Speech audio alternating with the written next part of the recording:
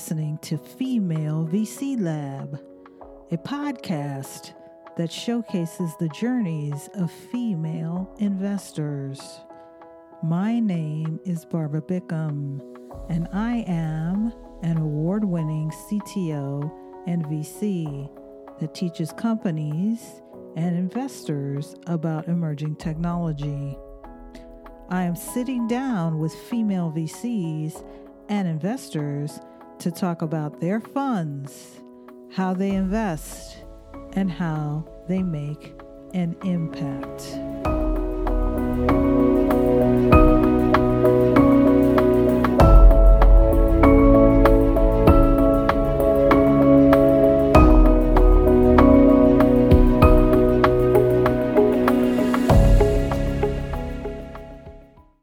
Welcome to the Female VC Lab podcast. I'm here with Anna Barber. Anna, in one line, give me your name, your title, and the name of your fund. Anna Barber, partner M13. It's great to be here, Barbara. Thanks for having me. Wonderful. Thank you for coming on and telling your story. What inspired you to become a venture capitalist or an investor? I love that question, but I have to be honest, I did not dream at any point of becoming an investor. What I was really trying to do in this last phase of my career was help founders. So I became an accidental investor because I got very interested in helping founders become better leaders and understand their own blind spots and growth opportunities. After my own journey as an entrepreneur, I was actually setting out to be a coach when I was offered the opportunity to become an investor by running Techstars LA. And I have found that investing is a great vehicle to do what I love and pursue that mission of helping founders be the best versions of themselves. Oh, that's awesome. Love that. What is your kind of investment thesis and what is the motivation behind that? Let me talk about M13 because that's where I'm a partner at M13, which is a large fund with many partners, of which I'm one. M13 was founded by Carter and Courtney Ream, who had been operators before that. So they had founded a company called V, a Better For You vodka. And they had a thesis around building a venture fund formed of operators who could not only make good investing decisions, but actually roll up their sleeves and work alongside their portfolio to help build generational companies. We're now investing out of the third fund. We have 10 partners, 5 focused on investing and 5 focused on portfolio support. And we invest in the future of consumer behavior. So we invest in enabling technologies across digital health, the future of work, e-commerce, and consumer fintech. And for us, that includes also Web3 as a really strong through line and all that. And we mostly invest at Series A, so we like to lead Series A deals. And so early on, they invested in some iconic companies like Rothy's, like Thrive Market, like Ring and Pinterest. More recently, we have companies in our portfolio like Chef and Row and Passport and StepN, the Web3 company. So we've evolved the thesis over time, but still with that same commitment to backing great founders and really applying all of our collective experience as operators to helping them grow. Oh, that's great. That's really unique and different. I like that. What are you currently learning or listening to or reading these days?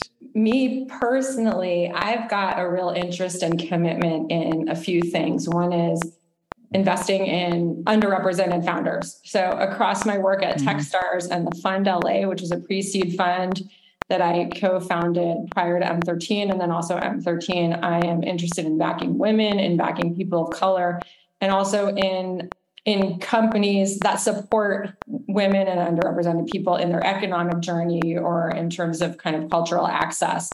So right now, a couple of places I'm really digging in are future of work. I'm really interested in how the world of work is changing. I've got this idea. We're moving away from an era where secure income security means having a job at a company that's going to give you that security, and that people, the next generation of workers is going to want to and also need to create their own income security through having multiple streams of diversified income, which when you think about it, that's a lot more secure than relying on one source. Because if you rely on one source and you lose that job, all of your income. All that's gone. Right. So I think it's an exciting time, honestly, in the world of work and what's happening with freelancing and not just the gig economy. Of course, we're all familiar with things such as driving Uber or renting your house on Airbnb, but there's a lot of ways to find work in sort of fractional ways and have a career that's more like a portfolio career where you're doing multiple things across very different industries. So I've been thinking a lot about that. I've also been reading a lot about and thinking a lot about Web3 and what it really means for the future. We've gone through a couple of these kind of technology innovation cycles, whether it's the advent of .com, the advent of mobile, the advent of cloud. So I'm thinking about what does it mean? What are the new businesses that Web3 are going to enable us to create? And what I find exciting about it is that those businesses are about community ownership and shared purpose. They're about privacy and owning your own data.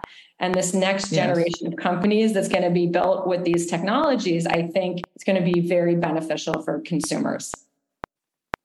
Yeah, and Web3 is also about interactivity. How are you dealing with online, offline simultaneously?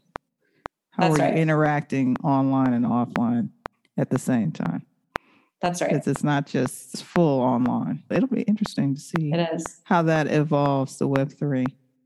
Because I think Web3 is user interface. That's what I believe in. Bonus question, everyone gets it. In 2 years when we're talking, how do you see investing having changed or evolved in the next kind of 2 years? How do you see the trajectory of that? So I think we're in the middle of a transition right now. So we've had a 5-year kind of bull run of free-flowing capital, a really strong economy, everything's moving up and to the right. And I think what that's done is put both founders and investors in the mindset that we're really looking for growth and that growth above all else, because growth is what's going to get you to that next capital round and allow you to keep moving forward. And we're now a bit off that merry-go-round. So I think the benefit of being off that merry-go-round of just focusing on growth is that we can go back to basics and fundamentals and focus on what problems are we solving for customers and building a business more thoughtfully.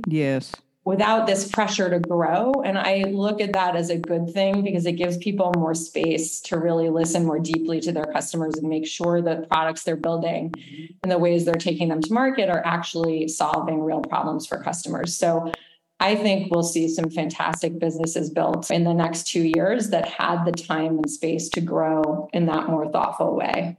Yeah, I like that. I think I agree with that. I like that because I think sometimes in that frenzy to grow, you may be missing something from your customer's perspective. And so you may not quite 100% get into that product. That's why sometimes it takes them a long time to get in the product market fit. Because they really were just trying to grow, and they really didn't get the problem they were solving. Yeah, and maybe 100%. They weren't even looking at the right things because they were only looking at top-line customer acquisition and not thinking about retention. We've got more time to think about, are your customers really sticking around and do they really love your product? That's when you have a win. I also think about when we think about the next 2 years and this idea, back to this idea of work and what's changing with work. I would love it if in 2 years we see some great businesses built that provide new ways of working and sources of income for people, new ways of finding meaningful and really lucrative work, like in a freelance way, ways for people to meaningfully build revenue for themselves, either by opening an e-commerce store on Instagram, as an example, if we think about the creator economy, or doing marketing projects one-off through a labor marketplace. Just there's a lot of innovation happening right now and creating different income streams. And I think over the next 2 years, we'll see that really blossom. Yeah, I think work is forever changed, right? Yeah. And then as corporations too, how are they thinking about evolving their workforces? Some people are like, well, you have to come back to work. But what does that really mean now? Some people don't want to go back in an office. Some people have gotten the balance of their life, right? Because you were forced to go work from home. And now you've figured out these balances in your life and, less commuting what do all of these things look like? Yeah. And employees are asking for and looking for something different. Yes. And so I think companies are now responding to the shift in the labor marketplace. And we've invested actually behind that thesis. I invested in a company called WeCare that is a childcare marketplace provided as an employee benefit. So employers are realizing they need to support their workforce by 100%. helping them access affordable childcare. Yes, that's been a problem for a long time. Exactly. And right now we're seeing a lot of attention on this and a lot of companies like WeCare that are growing because employers are coming to the table and wanting to do this for their workforce. And then we also need our workplaces to be more transparent, more inclusive. Yes. There's companies like All Voices All Voices is a platform for reporting workplace issues anonymously. And so employers are realizing they need to create a culture that is inclusive and that works, whether it's remote or in person, higher workforce. Yep.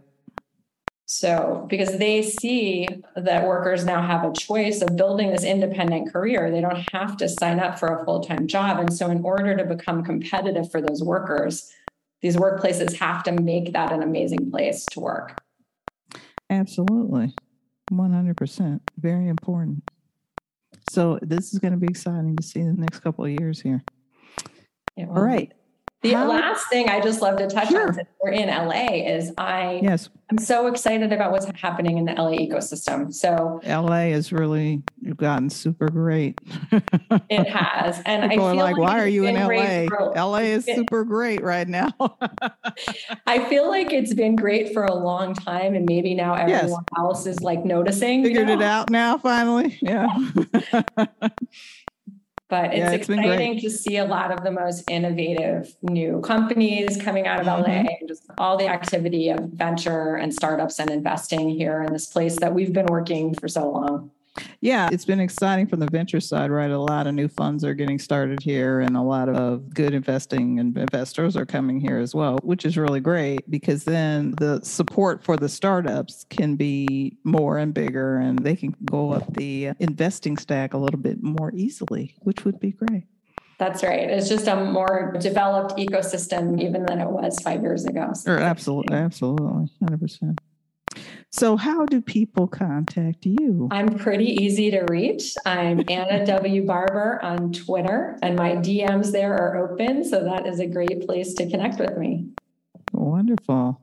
So thank you so much, Anna Barber from M13, for being our guest on the Female VC Lab podcast.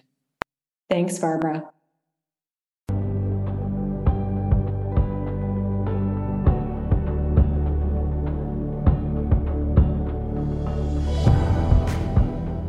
This episode is brought to you by Trailin Ventures.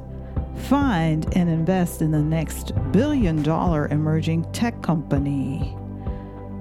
Sign up for our exclusive content at https://trailin.com to find out more.